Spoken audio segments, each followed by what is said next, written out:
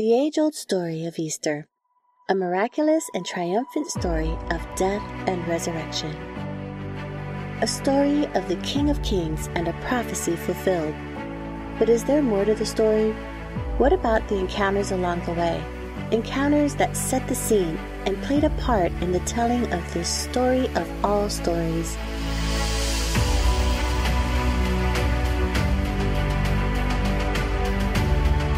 Life-altering, perspective-shifting, heart-transforming encounters.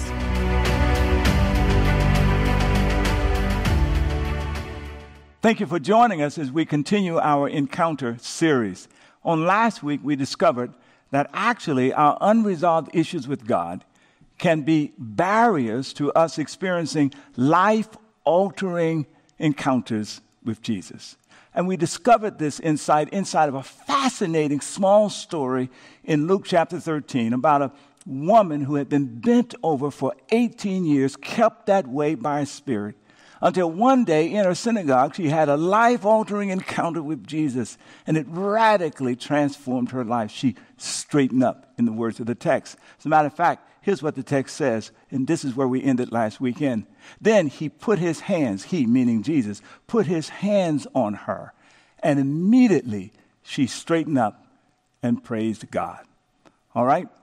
Now, here's another similar Jesus encounter story. Check out this video. What's up, everybody? I get to hang out here with the Director of Connections for our San Jose campus, Christina Alo, and I want to hear her share just a little bit about her Jesus encounter. Last weekend, Christina, I talked about the woman who was crippled and bent over for 18 years, and then Jesus showed up at her synagogue and set her free, laid both hands, I love that imagery, both hands on her, and made his love concrete. She stood straight up and began to praise God. You have a story that is somewhat similar to that. So we want to hear about your encounter. So let's just start at the beginning. Tell us a little bit about your beginning. Well, first of all, I was born and raised in Hawaii. My parents were young parents, really young parents, working class family. And then eventually my parents split up. I had two more siblings, Andrea, who you all know, and then I have a brother named Joshua. And so when they were kids, my parents split up. And in the midst of all that, in the midst of that first event, that same year, I was molested by a family member who actually the year before introduced me to marijuana. And so marijuana, sort of was like, cool things to do. But it was something that I, regularly did from that time on. By the time I was, 14, when my parents' divorce was fully finalized, I was really partying a lot. But even though you made the choice to finish high school, you said that when you started thinking about college, you had some unfortunate encounters in reference to that. Describe. Yeah. There were a couple people. One of them was my high school counselor. As a senior, we were meeting and going over, my path and whatnot. And, she basically told me that I wasn't college material. She's like, you could probably go to community college and, go that route if you wanted to, but, you're not going to be able to go to a regular college. And then I had taken another test, I think it was for a military test. The guy there had said to me, judging by my scores or the things that I had that, and I don't remember the context. I remember him saying, you're not going to be able to finish anything you start. And then, a part of your story, you end up being a bartender and you make a decision to go to San Francisco. Tell us a little bit about that. Oh, yeah. So, I had a lot of different types of jobs. And so one of the jobs that I had was actually working for a liquor company. And my job was to throw parties. And so, and I was already like, Monday through Friday, go to work, pay the bills. And on the weekend, it was turn up, you know what I mean? It was party city. But that job and most of my jobs in the food and beverage industry kind of gave way for me to live that lifestyle of, smoking marijuana, drinking alcohol. And it was in my early 30s where I ended up, just experimenting with a bunch of different types of drugs. Was introduced to one particular drug that I got really addicted to. Of course, that was crystal meth. And, it just kind of sent me over the deep end. Like I lost control over the organized chaos in which I was living in. I was able to kind of function in my addiction, not knowing I was an addict. Wow. But that really brought those things out of me. And then woke up on a Sunday morning. Tell us about that. Oh, yeah. So here I am, and this is going to sound strange, but I was sitting in a club on a Sunday morning while everyone was in church. I was sitting at a club, and I had been up for a long time. And, at that time, by that point, I was mixing up all kinds of drugs. I shouldn't be able to speak right now if I think about all that stuff, but I was sitting in the club and I started to hear these voices. And of course, these voices at the time were telling me to kill myself, calling me names. It wasn't me. I wasn't calling myself names, but there were these voices telling me that I shouldn't even be alive right now. I should be dead. No one cares. There's people going on with their lives, your family, your friends, everyone you think you thought may have loved you. They're not even thinking twice about you right now because you're worthless. There's no reason. Like if you were to disappear off this earth, no one would miss you. And I believed it. But then there was another voice that was saying, don't listen to those voices. That's not true. You are loved. I love you. And so, even in this time, I knew that God existed. Like God was talking to me. And I hope people hear this. Here you are in like this you were in a club, you were strung out, and God was talking to you. I hope that's awesome. And here's the thing, like in the middle of me realizing, like I started seeing demons, just this spirit of this misery that was just looming over. I saw demons on people's backs and, kind of like with whips, and everybody was in bondage, including myself. And I felt God at that moment. God said to me, when I tell you to move, I want you to get out of here and go to church. So I moved when God said, get up and go. I got up, I walked out of the club, 9 a.m. in the morning, had my club clothes on. And I started walking up the street to the only church I knew, which was Glide, because I used to go and visit it from time to time when I was a non-believer, like just wanted to check out their choirs. That's the only church I knew. And so I went into the church, and this family, for some reason, called me over to them. I sat there and I just cried and cried and cried and cried. I told God I was so tired. And you would think that was the day that I gave my life to the Lord. But that wasn't the day, Pastor, because I went out of that church for 6 days. I went to a friend's house out of the city, tried to get sober. And then 6 days later, I decided that I was going to live my life being a functioning addict until I die. And I had accepted that. And then until you essentially were just going to kill yourself by just doing drugs, essentially. Yep. 3 months later, you're in a thrift store, right? And it was actually a month later. Yeah. So 1 month later, I'm still I'm living this whole life, still in this demonic realm, seeing demons everywhere. The voices are so loud. Kill yourself, do more drugs, because that's the only way that this misery stops. Right. And no one loves you, and you even hate yourself. And, God is there, the whole time. I look back and he was fighting for me. He was saying, that's not true. Don't listen to it. And so I ended up in this thrift store, waiting for a friend to come home who lived nearby. And I was in there looking at these dresses. I was 92 pounds. These size 0 dresses were drowning on me. I looked like death. I start having a meltdown right there in the store. And I don't know if people were in it or not, but I just started having a meltdown. And then I said, God, just end my life now. I don't want to live anymore. I'm done. I wasted whatever it was you're supposed to do with this. I didn't do anything with it, and I'm done. I want to stop breathing right now. So if you could help me out, or if you want to do something with this life, you just have at it, but I'm not going to live anymore. I'm not doing anything more. I really believe that if I could have stopped myself from breathing, I would have, because I didn't know how to end my life. I just wanted it to end. Wow. And how did God respond in that moment? At that moment, I felt this sort of like, when you chew gum, the bubblicious gum, and in the middle is that juicy fruit center. Yeah. I felt like that juicy fruit center in like just deep in my soul, just Yeah. burst open, and it just permeated, just covered in from the inside out into my whole body. And I felt this warm, beautiful, magical, supernatural love that I had never experienced a day in my life. Wow. And God's voice, all of a sudden, those voices that were constantly tormenting me, gone. Wow. All I could hear was the voice of the Lord just saying, I love you. I have you. I got you. I've got you. Praise Um, God. and so we made our covenant that day. I'm walking, I stood up straight, Amen. Amen. Pastor Amen. Hurmon, I went to sleep and I never used, it's been over 18 years now. Hallelujah. Praise the Lord. 18 years into the future. 18 We only years got later. about 2 minutes left. But Okay. summarize where you're, how has that encounter? That was your God encounter, your Jesus encounter. How has that changed your trajectory 18 years later?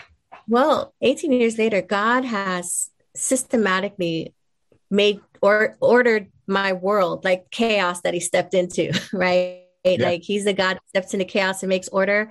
He taught me how to walk in him. He taught me how to eat spiritually. He put people in my life that have encouraged me at every stage of my belief. And these are people in the church. That these have been pillars of my life that have walked with me spiritually, I have friends now that I've had for over 15, 16 years. They're great friends. I have just a great, and in terms of my career, he's called me into vocational ministry. I'm a director of connections now. I got to be a part of launching and founding New Beginnings. Absolutely. Yeah. Yes. Being a part of what God is doing here. And I'm so humbled because he was like, you get to be a part of this. I get to be a part of something new. And it's fitting because I got a new beginning. And I've got to be a part of new beginnings and to see other new beginnings. And what about college? What about college? Don't forget that. Yeah. And so over the pandemic, I called a counselor to find out, all these stops and starts that I've had with school and stuff. Mm-hmm. I found out that I wasn't far from getting my AA. So I went back to school. And this June, I will be graduating with 2 AAs. And I'm waiting to hear about the next program so that I can get into get my bachelor's in sociology. Amen. So hopefully I will be able to graduate, and my prayer is to graduate before I'm 60. I'm not going to tell you how many years that is, but it's coming up. But I'll be able to have my college degree. If I have time, maybe a master's, who knows? If that's what God wills and God provides the way. Yep. Everything that I start, God helps me finish. Yep. I think that's a great place to end, guys. I hope that you all have been as blessed as I have been by this incredible, incredible experience of Christina's Jesus encounter. Change how you understood yourself and your place in the world. Thank you, Christina. Thank you. Thank you, Pastor. Thank you for letting me share. I love sharing my story. Love you all. Now, I want you to keep Christina's amazing story in the backdrop of your mind as I introduce you to the synagogue leader in the second part of this story, a fellow who, in the face of this woman that we read about, who was bent over her remarkable miracle, confronts it with indignation and anger. And as a result of it, with Jesus standing right in front of him, this synagogue leader misses a life-altering Jesus encounter. How might this be? And how might this impact our own lives? Well, let's read the story and explore it together. Beginning in verse 14, notice how it starts. Indignant. Because Jesus had healed on the Sabbath, the synagogue leader said to the people, there are 6 days for work. So come and be healed on those days, not on the Sabbath. The Lord answered him, you hypocrites, talking to him and those who supported him, of course. Doesn't each of you on the Sabbath untie your ox or donkey from the stall and lead it out to get water? Then should not this woman, a daughter of Abraham, whom Satan has kept bound for 18 long years, be set free on the Sabbath day from what bound her?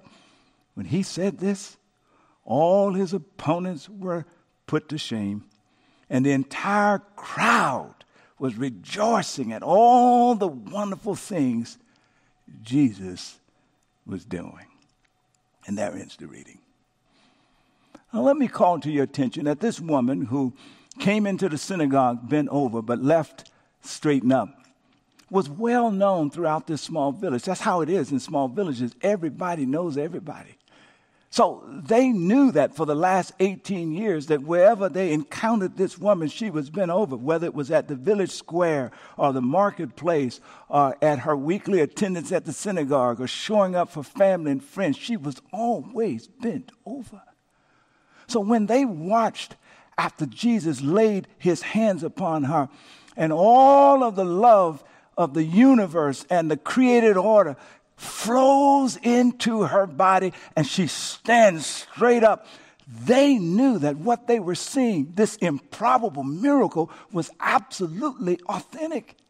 And they recognized, many of them in that moment, a revelation that this one called Jesus was more than just a rabbi. Oh, could it be that in him was the God of the universe, Yahweh himself, standing in their midst. And here they were, full of rejoicing and excitement.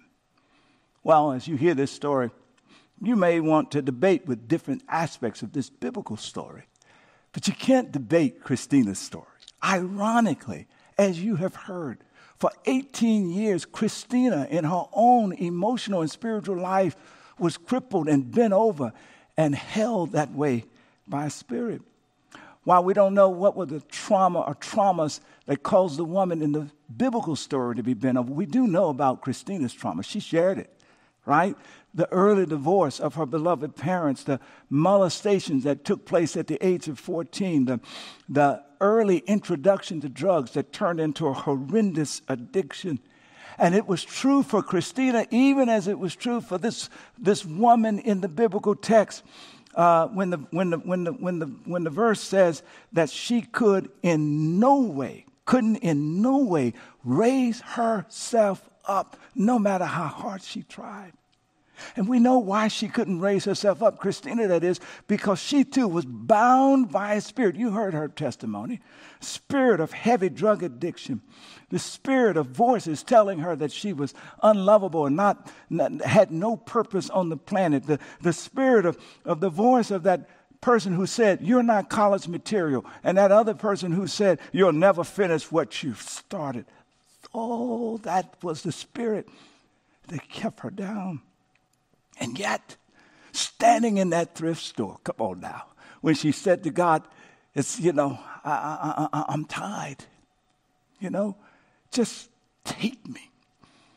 She described, it was in that moment that the same Jesus laid his invisible hands upon her life, and all of the love of the universe began to well up in her soul and spill out all over her. She says that warm feeling that literally set her free. And like the woman in the text, Jesus could have easily declared what was true for her, Christina, you are free.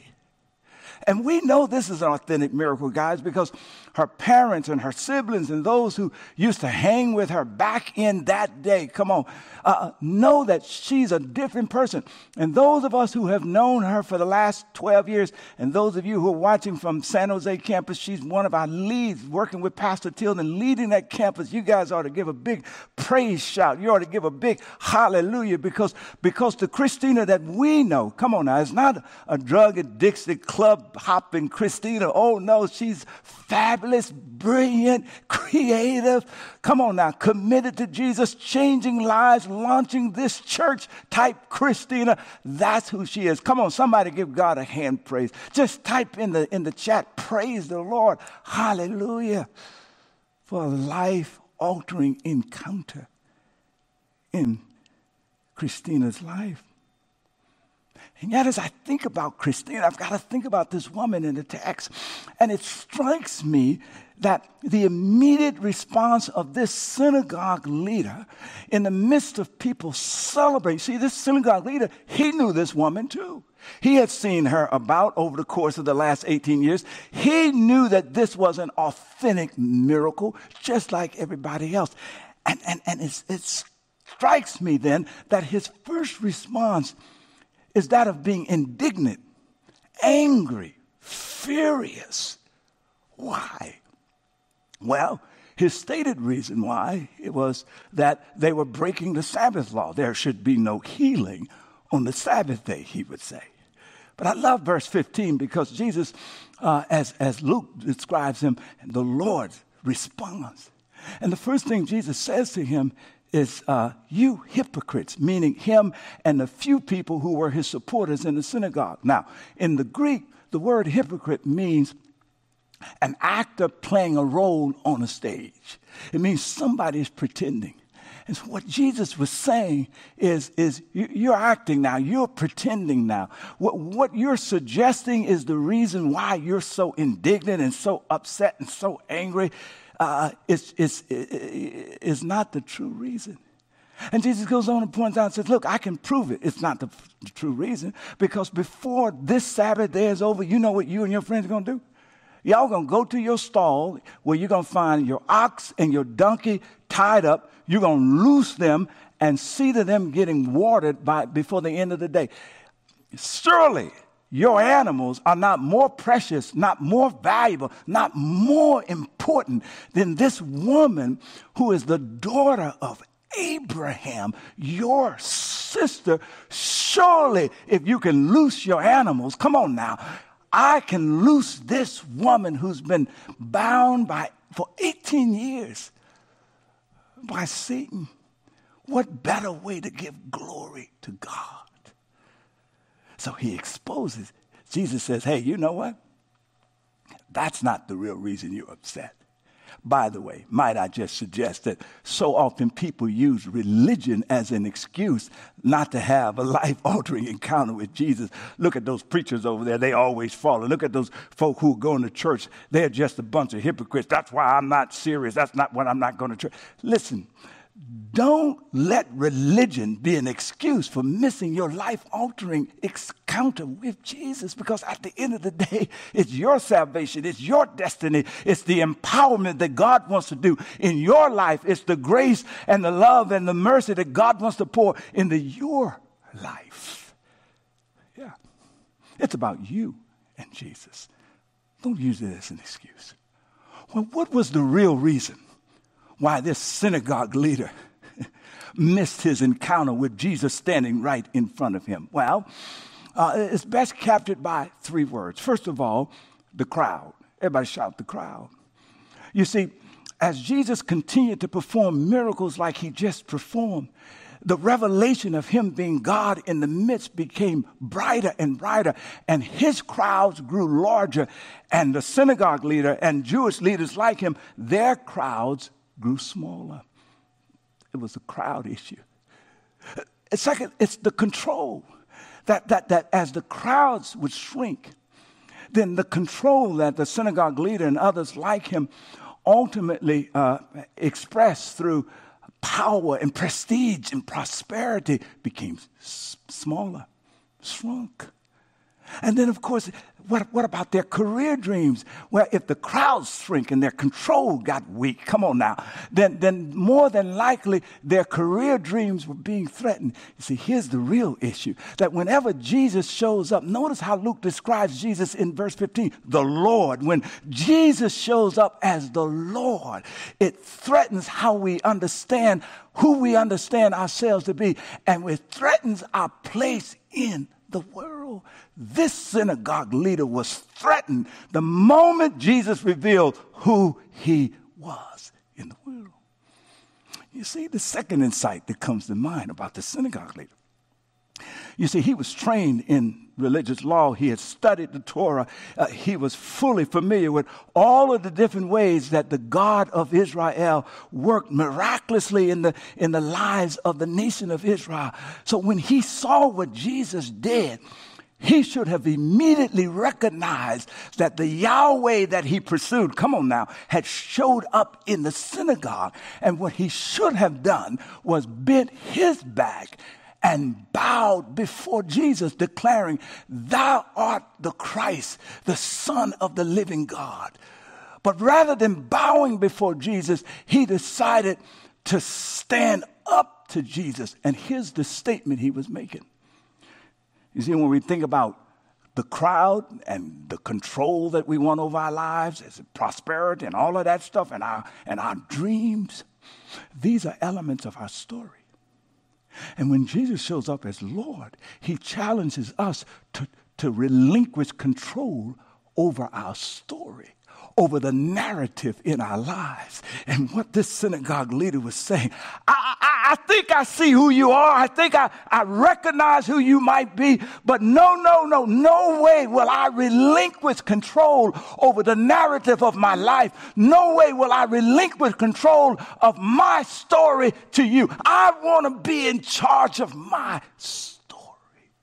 Who's listening to me today who have pushed Jesus back in your life because you are determined to be in charge of your own dreams and be in charge of your power pursuits and be in charge of your narrative of your story, which prohibits Jesus from being Lord? Yeah. My goodness, that's what was going on in the synagogue leader. And do you know what? Suddenly exploding onto the scene is an incredible revelation. Suddenly we discover that not only was the woman who was bent over bound by a spirit, we discover that the synagogue leader and those who supported him were bound by the same spirit. Y'all ain't listening to me. Come on now. Jesus says that the woman was bound by the spirit of Satan. Quick translation of that word is accuser.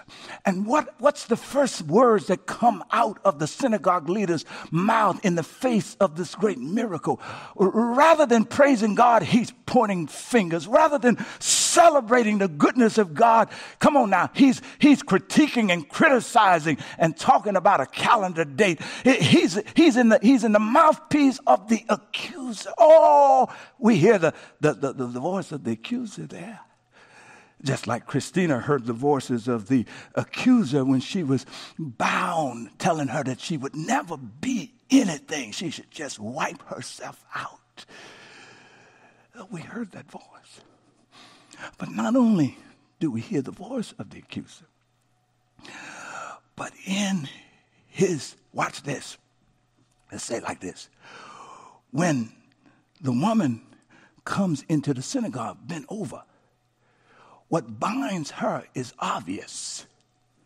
When Christina was moving in through life during that first 18 years, highly addicted with destructive behavior, what bound her was obvious. However, while the synagogue leader was not addicted to drugs, he was addicted to the crowd. He was addicted to control. He was addicted to staying in charge of his own career, dream pursuits, even if it meant, come on now, dismissing the will of God.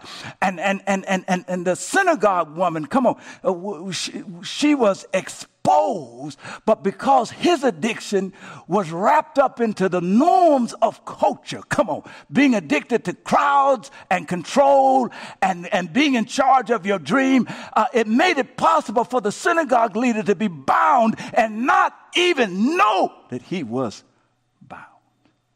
Who's listening to me today and you're bound because you're addicted to the crowd? Come on, to what other people say. You're addicted to control. Got to control every detail of your life, including the narrative of your own story. You are addicted. You refuse to release control over the dreams that you have for your life, for your kids, or your grandkids. To release those controls, you're bound. Could it be that you're bound? So, notice something powerful happens in Christina's story as we wrap this up. She says she's standing in the thrift shop, and she doesn't even know it's a Christian one.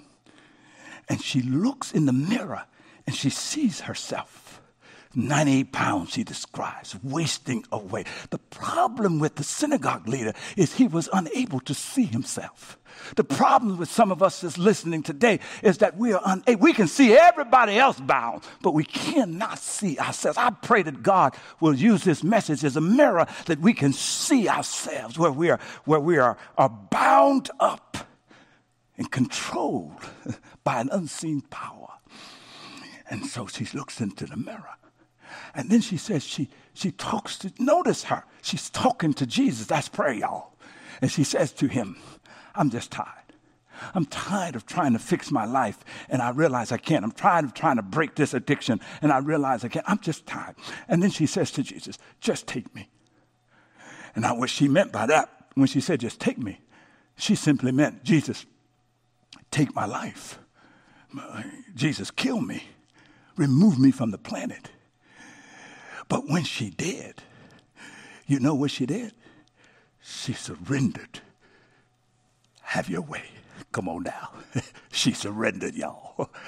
And heaven got excited because heaven said, that's what we've been waiting on all this time. We've been waiting on a total surrender. Somebody shout total surrender.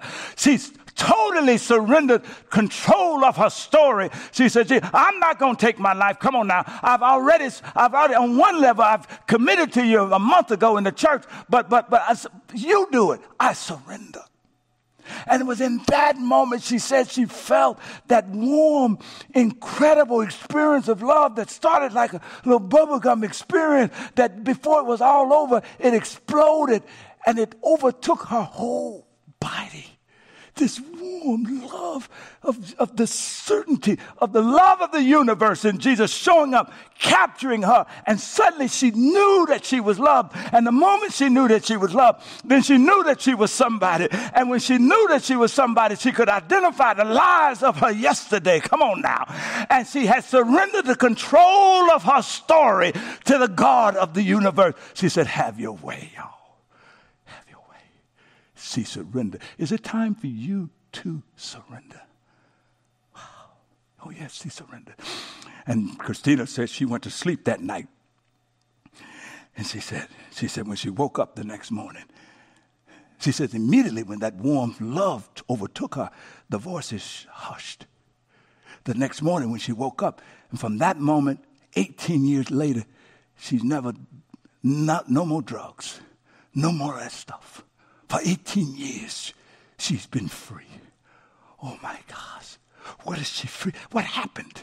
When she went to sleep, in that moment when she said, take me, and she later went to sleep, she died to the control of her own story.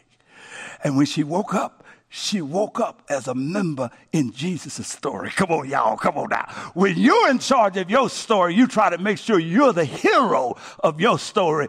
But when you wake up in Jesus' story, you want him to be the hero of your story. You want him to be Lord. And so on yesterday, come on, Christina felt like she was a failure. But the next day when she woke up in Jesus' story, she could declare, I'm more than a conqueror through Jesus who loves me. Come on now. On yesterday, when she was in her story, she thought, I can never complete anything. She said that's what she believed because that's what she was told. But when she woke up in Jesus' story, come on now, she can now declare, I can do all things through Christ who gives me strength. When she went to sleep yesterday, she went to sleep a sinner. But when she woke up in Jesus' story, the word of the Lord declared, those who are in Christ Jesus, therefore there is no condemnation for her. And the voices hush. And 18 years later, she's helping us to plant churches. Got 2 AA degrees. Y'all ain't listening. Hit it on to get her graduate degree because she know who she is. Watch it in Jesus' story. That's it. Let me end it here. It's fascinating how the story ends in the text, isn't it? The woman comes in bent over in shame. And she exits. Y'all ain't listening. She exits, standing straight in joy, celebrating with the crowd. But the synagogue leader and his friends, they come in standing straight in prosperity and prestige. But because he misses his life-altering encounter and he refuses to surrender his story to the God of the universe who shows up right there in the space with Jesus, the moment that he has it, watch it, he leaves bent over, bound in shame, with the voices of accusation still keeping him bound. Which crowd will you leave this message with today? Will you leave with the crowd rejoicing about the great things that have happened in Jesus? Or will you leave bound up, refusing to surrender control of your own story? All right, I want to take just a moment here. I'm finished. I want to give you an opportunity now to just demonstrate in a concrete way that you're ready to surrender total charge of your entire story to Jesus as Lord. And wherever he takes that story, you will trust him. And if that's your commitment, wherever you are in the world, I want to invite you, if you're able, just simply to stand. Just simply to stand. And if you're not able to stand, perhaps you're in a wheelchair, etc., just simply raise your hand and says, count me in. This is my moment of surrendering. Remain standing. Keep your hand raised. Oh God, you have declared through your son Jesus that you have come to set the captives free. I pray right now in your mighty name, Jesus, that you will honor those whose hands are up, those who are standing courageously to declare, I surrender to you, Jesus, all total control of my story and my life. And God, I pray that you'll begin to set the captives free this hour, later today, and in the days and weeks to come. You will set the captives free. In Jesus' name we pray. Thank God. Amen. Okay, listen. Scan the QR code right on the screen, and let's take the next step in your faith. The first thing you're going to see is our connection card, Next Steps with Jesus. This is the opportunity for somebody to say today, right now, I want Jesus to be Lord of my tomorrow and my destiny. I want to be a Jesus follower. Go ahead and check that box right now. There are several other options for you to check as well. And then note the message response. It's a prayer that I want to encourage you to pray throughout the course of the next 7 days. Lord, help me to trust you above all and surrender all to you. You make that commitment, simply check the message response. And then the reflection question. I want you to wrestle with this reflection question. Take a photo of it if you can with your phone. How might my pride, fears, or past hurts be a barrier or barriers to my fully surrendering to God? Think through that question, all right? Now listen, one of the things about being a part of God's story, to be a part of what Jesus is doing in the world, is he calls us to serve. And we're going to have an amazing opportunity to serve on Easter Sunday. And so I want to give you a chance to go ahead and sign up and be one of the team members here who are serving. So at the bottom of our connection card, there's a range of options you can select. If you don't know what you want to select, just go ahead and check that option, and we will reach out to you. We need you to help us serve all the people God is going to send us online and in person on Easter. Do that today. Okay? I look forward to seeing you guys back here 9 a.m. and 11 a.m. Pacific time right here online